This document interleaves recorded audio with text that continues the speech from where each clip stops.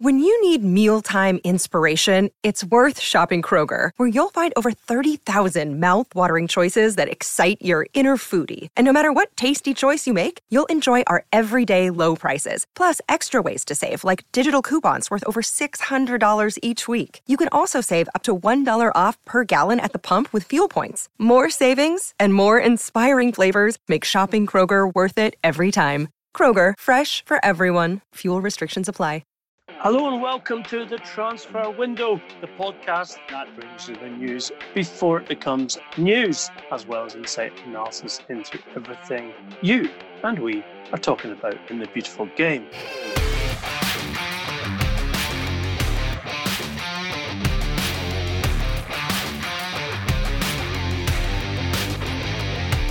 I'm Ian McGarry, and with me as always is Duncan Castles. Today we've got transfer news abound for you, as well as information on the proposed takeover of Newcastle United.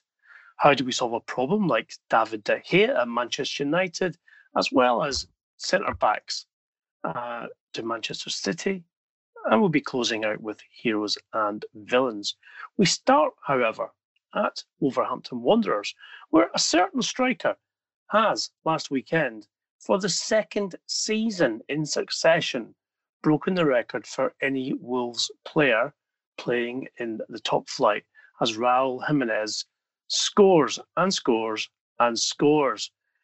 Duncan Castles has told us, of course, in the last 2 months that the player is very much wanted by several clubs, and that Wolverhampton Wanderers are open to offers. But Duncan, how much would they accept for a player who's been exceptional for them? And how much do you think we can expect them to sell him for? Two very different things. I thought throw you a curved one to start with. But the word from Wolverhampton Wanderers is that Raul Jimenez, well, they are, as we've reported for some time, open to selling the player. Well, Raul Jimenez has been making noises that he would like to test himself at a bigger club if the opportunity presents itself this summer. He's talked publicly about that. I think they feel that people have got the wrong idea, and that means he can be accessed at a cheap fee. One part of evidence for this is that Juventus, whose cash problems we've discussed on the podcast, and their need to move players out before bringing players in, is prevalent in terms of their transfer policy. Want Jimenez, they see him as a potential major upgrade on Gonzalo Higuain, who they're trying to get off their wage bill at all costs. And they've been suggesting that at the Italian end that a deal could be done for about 60 million euros total value, with players moving from Juventus to Wolves in exchange. Wolves want to make it clear that is impossible. They value the player at 100 million euros. That's their asking price. They understand that COVID had changed the transfer market, but their argument is you have one of the top strikers in Europe here. There is interest from clubs like Juventus. There's interest from Manchester United. There has been inquiries from Manchester United dating back several months. And other top clubs are looking at the player. Therefore, if he is to leave, they expect a fee to represent his qualities and the level of club that are interested in him. And they'll say, look how much Juventus paid to sign Gonzalo Higuain. Look how much they're paying Gonzalo Higuain. If Raul Jimenez is going to be a replacement for him, then he must have a valuation at a similar level to the one Higuain had when Juventus signed him. They also say Jimenez is not a cheap player on their books. In fact, I think he would be the most expensive player of the many signings that Wolverhampton have brought in this, extremely impressive ascent to becoming a club who are at present on the fringes of the Champions League qualification. Results have closed the gap to Manchester United, and where Manchester City's Champions League ban to be upheld, then 5th place is very much a viable target for Wolves this season. But they paid $3 million as a loan fee to Benfica to initially secure Jimenez, and then the full release clause agreed fee for Jimenez subsequent to that to make it a full transfer at another 38 million euros.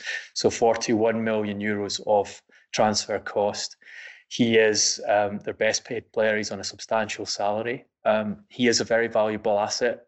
They are a club who have been prepared to hold on to assets such as Ruben Neves, who are desired by other clubs until the money is right for them. They have Adama Traore, who is garnering interest throughout Europe. Their pre-COVID asking price for Traore was 150 million euros. So again, that gives you an example of the way Wolves see themselves. They're not short of cash. They have long-term ambitions to establish themselves as a Champions League club. So they want to make it clear that they're not going to be an easy club to deal with. You have to meet them with a lot of money if you want to take the best players from them. Well, Raul Jimenez has been a revelation, Duncan, that's for sure, in terms of the goals he's scored and also the quality that he's shown. But 100 million is a lot of money. When you look at it in context, you have Timo Werner, albeit with a release clause, obviously, going to Chelsea for in the region of 60 million euros, having scored 26 goals in 32 games in the Bundesliga and more outside in terms of the Champions League. It seems to me that that would be a, let's just say, optimistic fee that Wolves would be expecting post-COVID economics.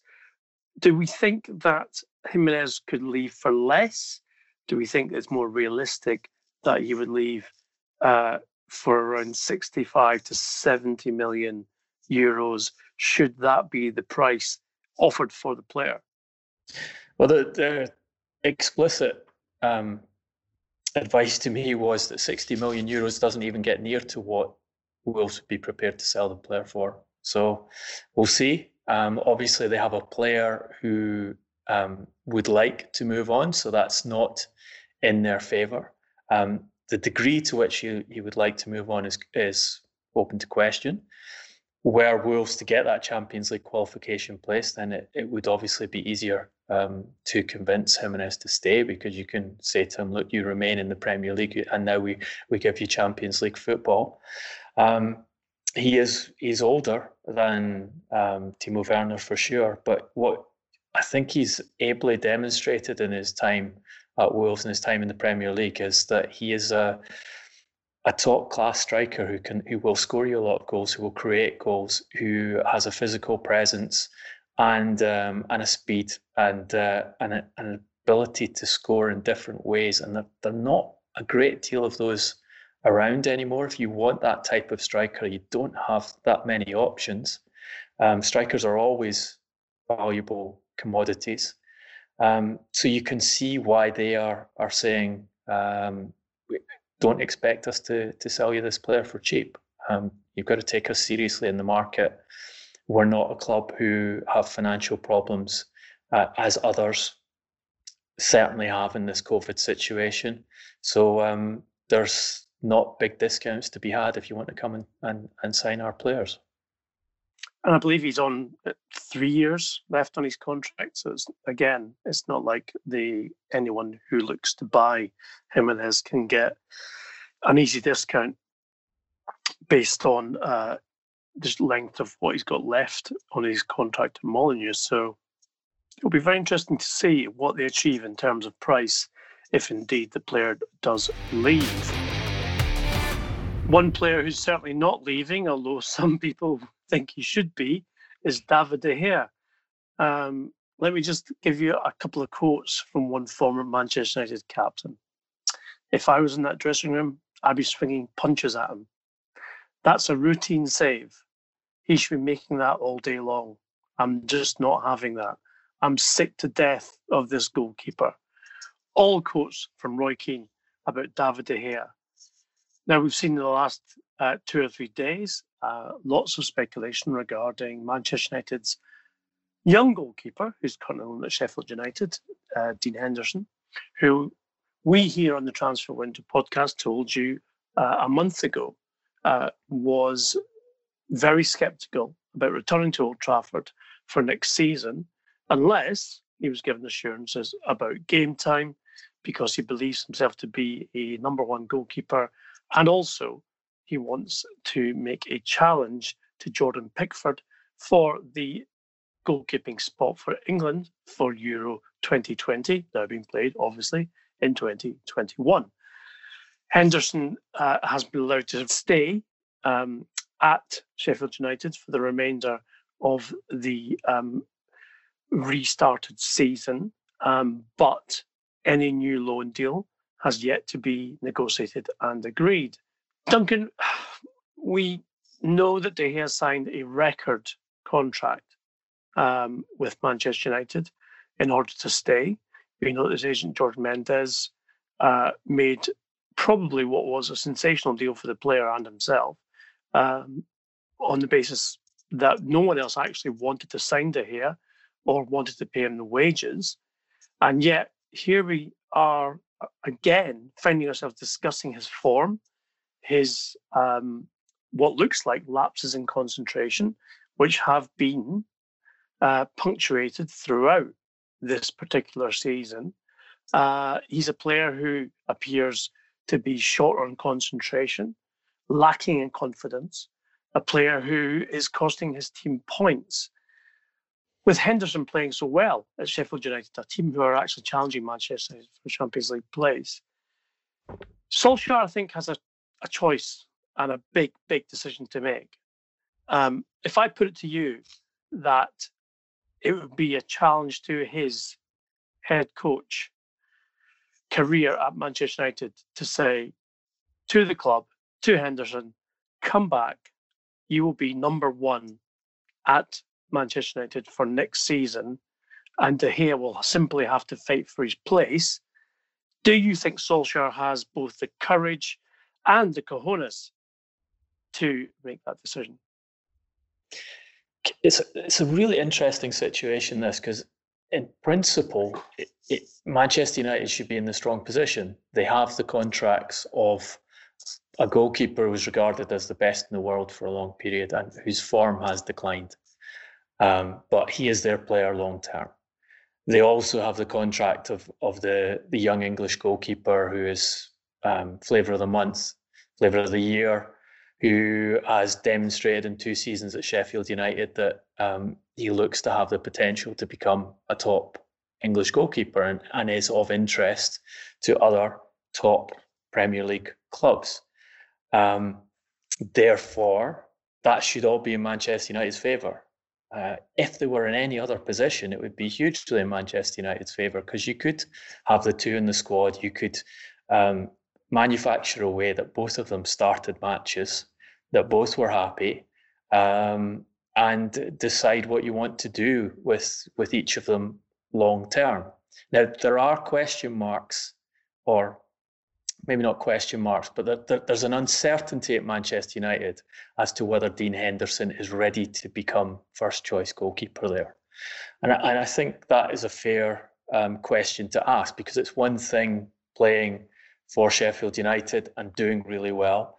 It's another thing to be the starting goalkeeper for one of the biggest clubs in the world, who are scrutinised in every match, who are expected to be competing at the top end.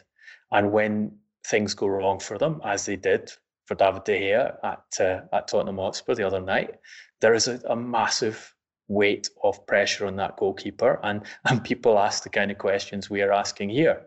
And Roy Keane and others make the kind of statements that Roy Keane made at half-time during that game.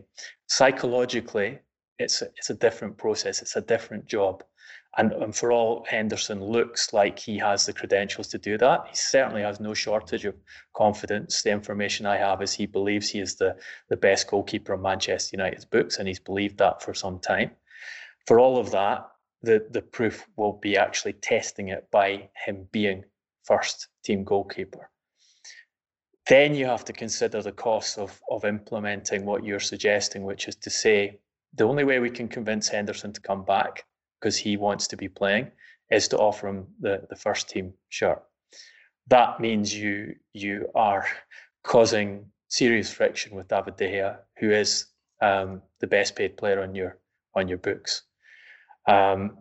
He's also a player who will be very difficult to move on because of the degree of salary he is on, and because of the difficulty of selling goalkeepers in any market. You need big clubs to have a vacancy in the goalkeeping position for a player like De Gea to have an out to go to, and you need those clubs to have free cash to spend on it. So you'd be talking about having De Gea in the background, knowing that the manager has said to Henderson, "You're my first choice," laying down the mantle to De Gea to prove that he can displace him. That is a massive assault on De Gea's confidence, on De Gea's belief in himself, and De Gea's status in the team, and that could backfire for any manager. So I have a degree of sympathy with Solskjaer here, because this is not an easy problem to solve. I also wonder to what extent he is in control of being able to solve that problem, because of the amount of money that Manchester United have tied up in De Gea's contract. And as we explained, the difficulty of them offloading De Gea. By promoting Henderson and turning De Gea into the backup goalkeeper, that would cost Manchester United money down the line. It would not look good for Ed Woodward, who convinced the Glazers to sanction the huge contract that was given to De Gea. It does not fit into the pattern of rebuild and the strategy that Manchester United have sold to the fans, in the sense of De Gea being a cornerstone of it, when the celebrations over retaining him, the marketing of him as the top goalkeeper in the world. These things are harder to do in the reality of a club. So what seems like the best solution from a football perspective could easily backfire on them. And I'm not sure Solskjaer has the status within the club to be able to say, I have complete control over who I choose to be my starters in each position. I decide that De Gea is not performing well enough for me, and I'm going to give the number one shirt to Dean Henderson, and let's just ride with the consequences. Just as I'm not sure he has the ability to say, for example, Scott McTominay will consistently be picked ahead of Paul Pogba in this midfield. Yes, he did that in the first game, but that's the return game, and Pogba hasn't played for months, and you can say, well, McTominay trained better during the restart preparations. We've seen a lot of other clubs make unusual selections, the kind of selections you see at the start of a season or a pre-season, where you reward the players who've done well in the training camp. So there's an excuse for it. But long term, does Solskjaer have the authority to say Pogba doesn't fit in? I'm going to play a lesser name instead of him. Whether that happens down the line, but it's one of the very tough calls that Manchester United are going to make, and it's an unusually tough call to make. And I think that the difficulty is exacerbated by De Gea's personality.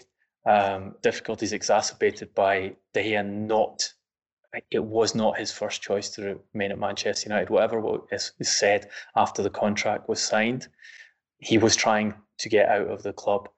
He was looking for offers from elsewhere. We know he agreed to join Real Madrid several years ago. The plan had been to go back to Spain. So you can see why in the background there can be an unhappiness and a discontent at his part with what he's ended up having to do, regardless of the financial benefits it's had for him. And Dean Henderson is not a malleable character. With other young English goalkeepers, you might be able to say, oh, I'll come to Manchester United. Second choice for Manchester United is a great status in itself. We see you as replacing De Gea down the line. Fight for your place. Show me how good you are. And I promise you, I'll give you that first team jersey if you prove yourself to be good enough. That, from what is coming from Dean Henderson and the people around him, is not going to be the case. There's also, I think, a parallel with what happened at Chelsea with Thibaut Courtois and Petr Cech. And in that case, Jose Mourinho was allowed to bring back the younger goalkeeper who'd been on loan, who'd been excelling in Spain, albeit at a higher level, playing for Atletico than Dean Henderson has been for Sheffield United, and say, come back, don't push for a move for another club, don't push for a permanent transfer to Atletico. If you come, I will make you first choice. And allowed to keep Petr Cech on the squad, and had the benefit of having two great goalkeepers there, but they were different personalities. It was a different scenario. Cech was reaching the end of his career. David De Gea should be at the peak of his career as a goalkeeper, and one way or another, Manchester United have to sort out the fact that he's not performing at his peak at the present and come up with a solution for it. So the short answer is no courage, niente cojones then. For Solskjaer, that is, not for De Gea. Well, I mean, I agree with you. It's a very, very difficult situation for Solskjaer. De Gea, I think is relying still on the reputation he built and one which he earned through brilliant performances season after season as Manchester's best player. He was voted best player at United for years in a row. Certainly carried the team through some stormy periods, that's for sure. But I think, if you cut away some of the Roy Keane BS in terms of it being outrage and sort of emotional, you get his point that Davide has not been at his best, has been culpable in conceding many goals, which in regular circumstances you would expect him to stop and save. And now Solskjaer is in a position where he has to make a decision about what's best for the team, because this is a goalkeeper who is now showing himself to be consistently unreliable. And they have a ready-made backup in Henderson, who is among the top 5 goalkeepers in the Premier League for saves made over the last 12 months with Sheffield United, or certainly this last season. And even the United fans, Duncan, will look at that and say, yeah, De Gea's been brilliant for us, etc., etc. However, maybe it's time for a change. And this guy's not going to cost us anything, because look at the huge fee that, for instance, Chelsea paid for Kepa from Athletic Bilbao. And he has not proved himself to be necessarily as reliable as they hoped he would be either. And yet there's a goalkeeper, young, English, ambitious, extremely motivated, who United have access to. All they've got to do is effectively say he's not coming back on loan to Bramall Lane. He's coming back to Old Trafford. And even if in the interim he is challenging De Gea for the number 1 spot, at least he's putting pressure on the Spanish international to perform better than he has been. Yeah, if you can get the player to accept that. And as you reported initially in Henderson, the problem is his contract runs out in 2023. Manchester United want to tie him to a longer term contract, and he's refusing to do that unless the conditions suit him, and the conditions that do not suit him are to come in as backup. He wants to be playing another full season of Premier League football.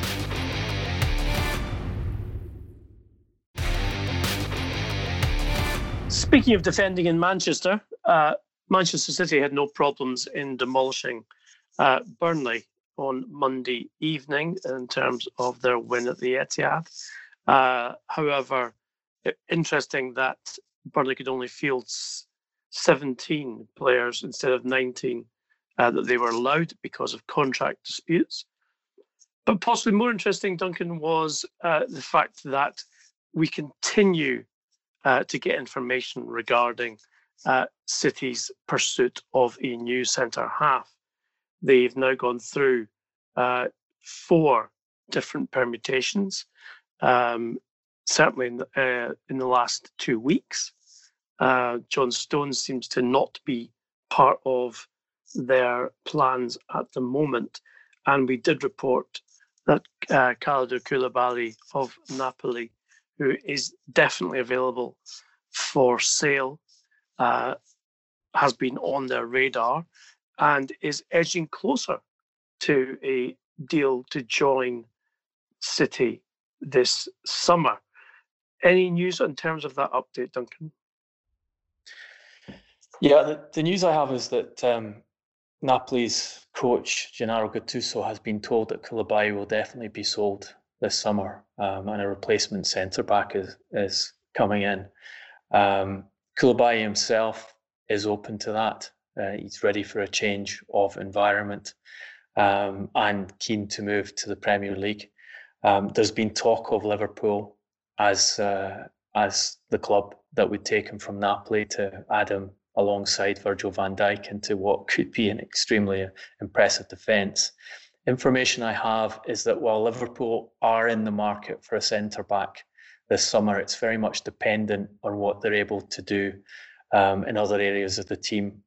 They would like to dispense with Dejan Lovren. If Lovren leaves, then they will bring in a new centre-back. They have, as we know, an issue with backup in the left-back position.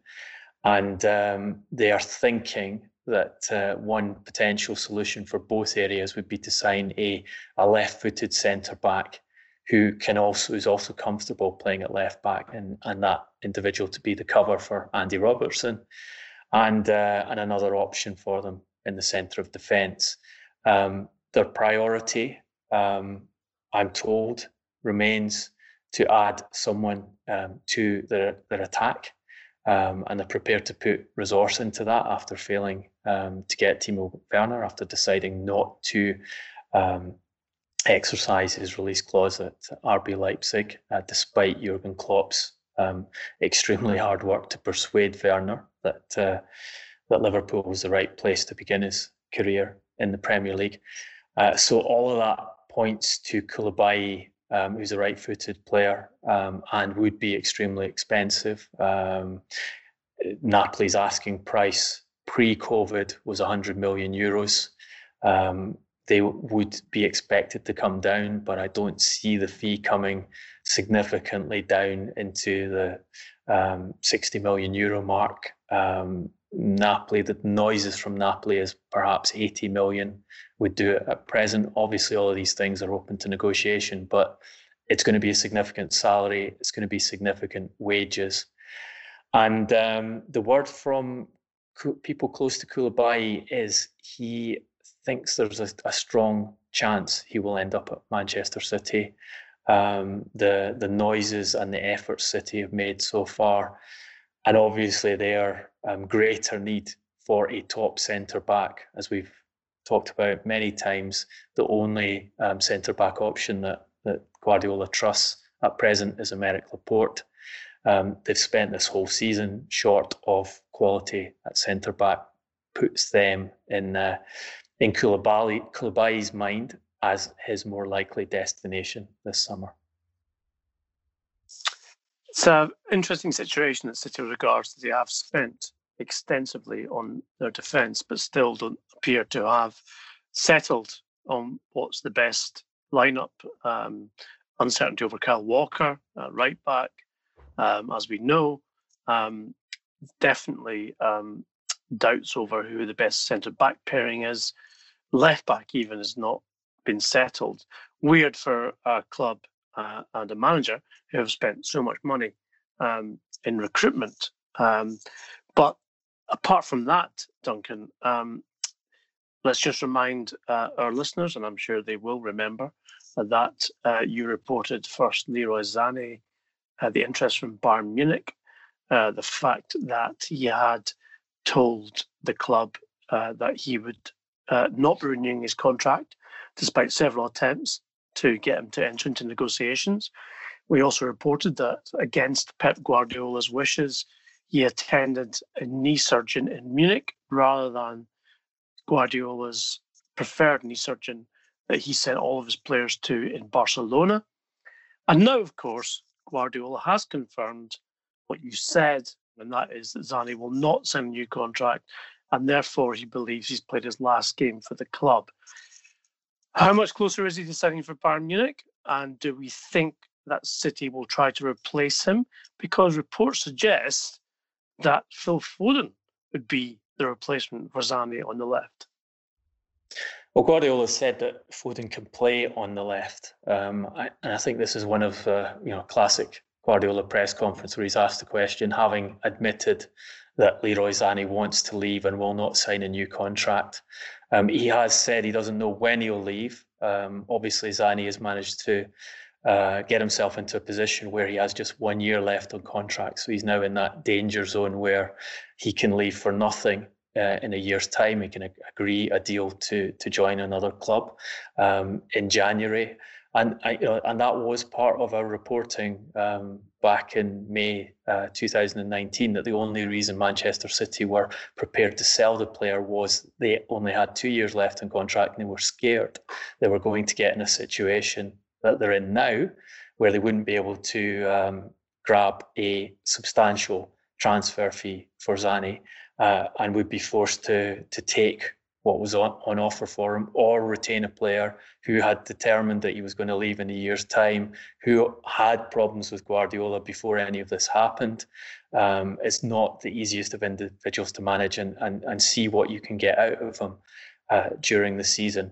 The word from Germany is that they are trying to do the deal for about 40 million euros, which is hugely down on the sort of 100 million euro plus fee we were talking about last summer. And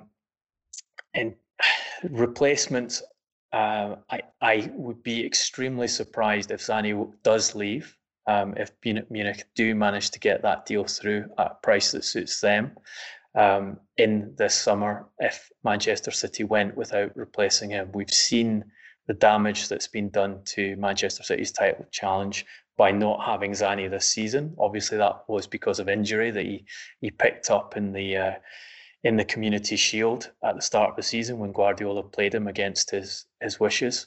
But the absence of pace, which has been such an important weapon for breaking down the kind of super resilient defences and packed defences that Manchester City often have to play against, has been absent this season. And understandably, Manchester City want, if not a like-for-like replacement, they want someone with that degree of pace and that ability to get in behind the back line and put balls into the box that their forwards and midfielders can convert in the way we often see the best of Guardiola's teams doing. We told you some time ago in the podcast that Adama Traore was a target for them, and there have been conversations with his representatives over a possible summer move. Wolves are open to that, but priced him very highly. 150 million euros was the figure they were putting on him at the time. Another option, and actually the big option for them last summer, is João Felix. Last summer, they tried very hard to sign João Felix from Benfica. Their thinking was, if Zani leaves, then this is a really talented young forward who can fit in and do some of what Zani does off the left wing, but also give them alternatives all across the attack. My understanding is that when they realised Zani was not going to leave in the summer, they made a second effort to secure João Felix before he joined Atletico, on the basis that they would pay a substantial transfer fee for Felix, allow him to spend another season at Benfica, and then bring him to England in a year's time once the Zani situation had resolved itself. Obviously, that wasn't able to happen because Atletico paid the full 127 million euros to secure Felix, and they took him there.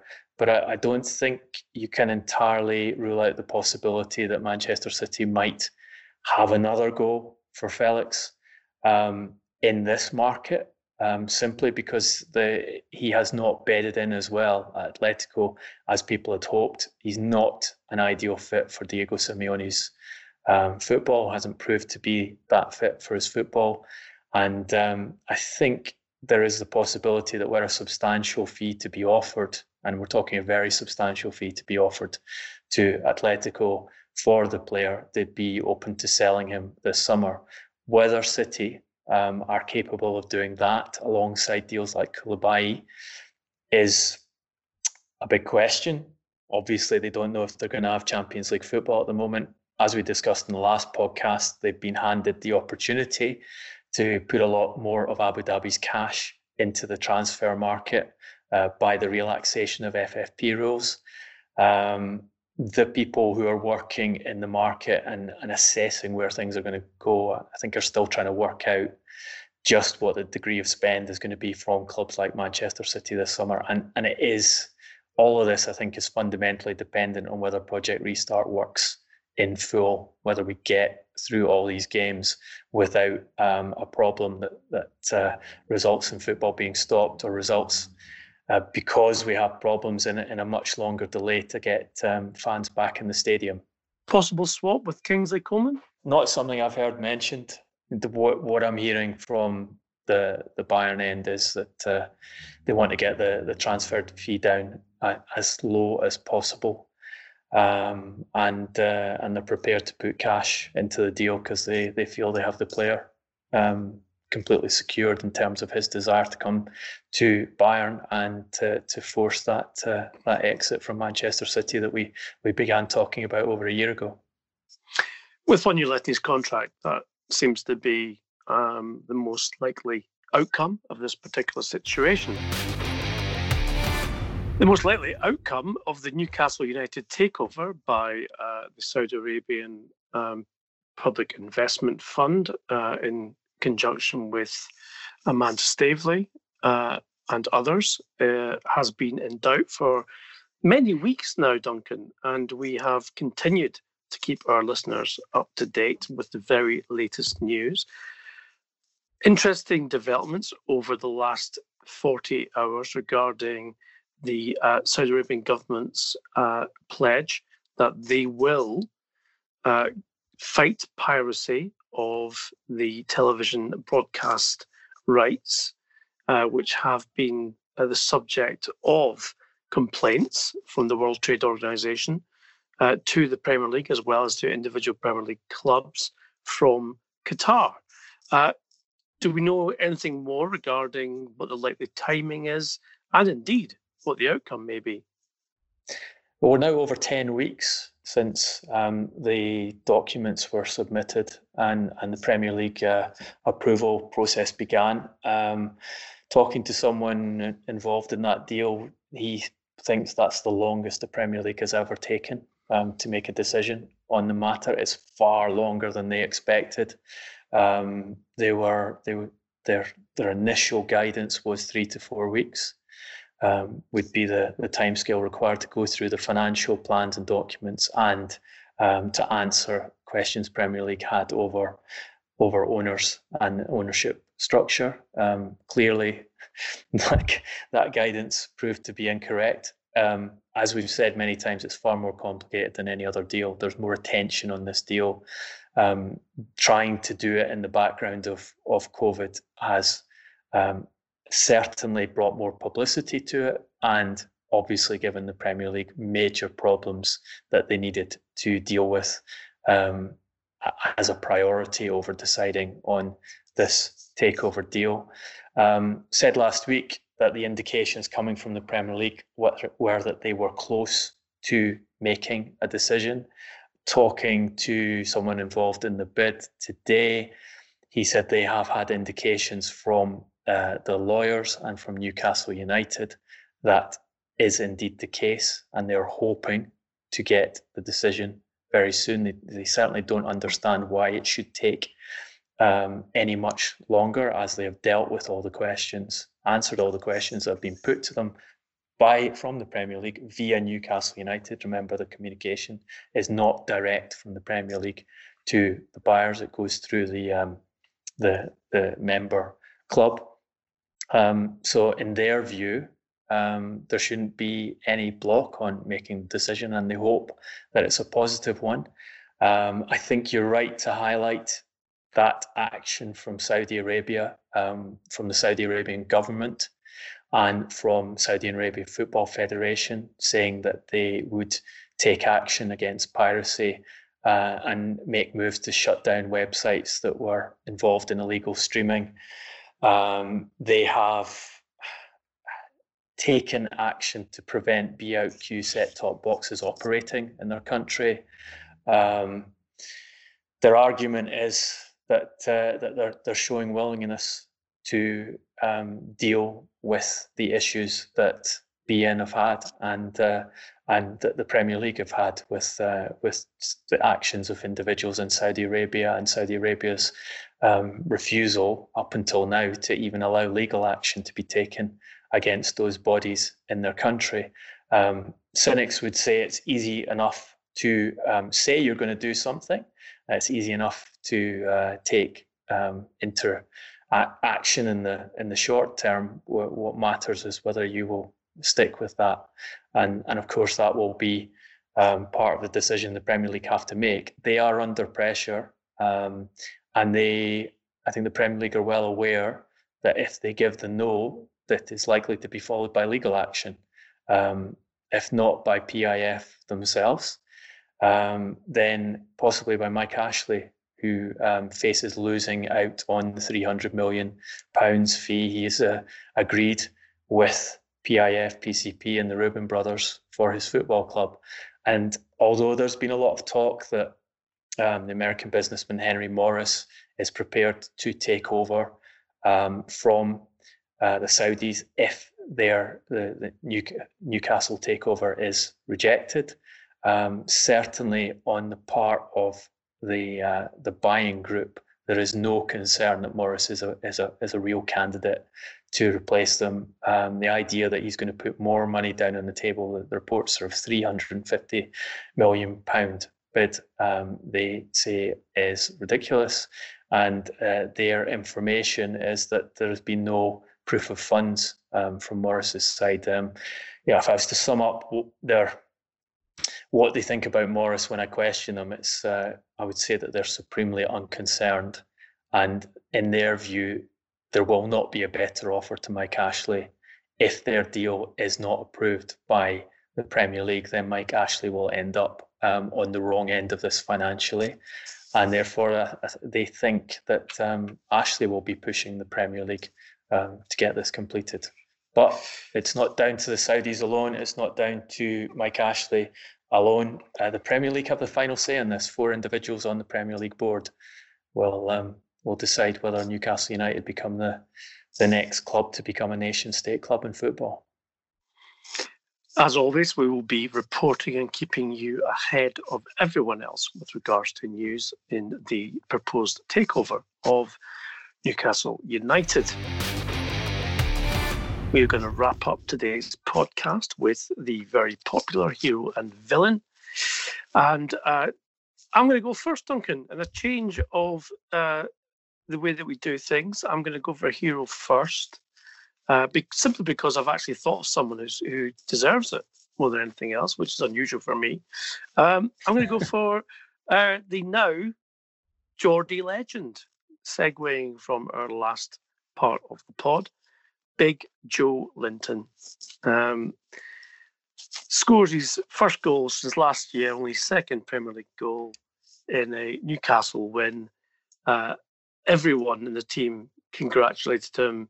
The only shame was he didn't have 52,000 Geordies in the stadium to do the same. He seems to be much loved and much maligned in the same sentence. But the fact that he managed to get 1-on-1 with a goalkeeper in the first half, and then against Sheffield United, and then effectively fall over himself before he managed to get the shot away, but brushed himself down, got himself back into the game, and scored with a lovely touch for the 3-0 win. So, Joe Linton, you are our hero of this week's podcast. Duncan, please give me your villains. Well, I'm glad you've chosen Joelinton, because that reminds me of an article I saw this week in The Guardian, which had a combination of subheads that I never thought I'd see in football reporting before. It had talking about the Saudi Arabian intervention on piracy. It had one subhead saying, pledge to eliminate practice and shut down 231 platforms from Saudi Arabia. And then the second subhead was, Steve Bruce delighted with Joelinton's first home goal. Not your average football match report. No, indeed. It's not and also not very catchy. Typical Guardian. I think they might have been short of space and trying to combine two big stories into one piece. Well, Joe's definitely a big story or a big unit, one of the two. Go on then, villains. Villains of the week. Very easy this week, sadly, but the Burnley supporters who decided that the best response to the Black Lives Matters campaign, which the Premier League I think has done such a effective and telling job, and the sight of everyone in the stadium taking the knee, apart from Sadio Mane.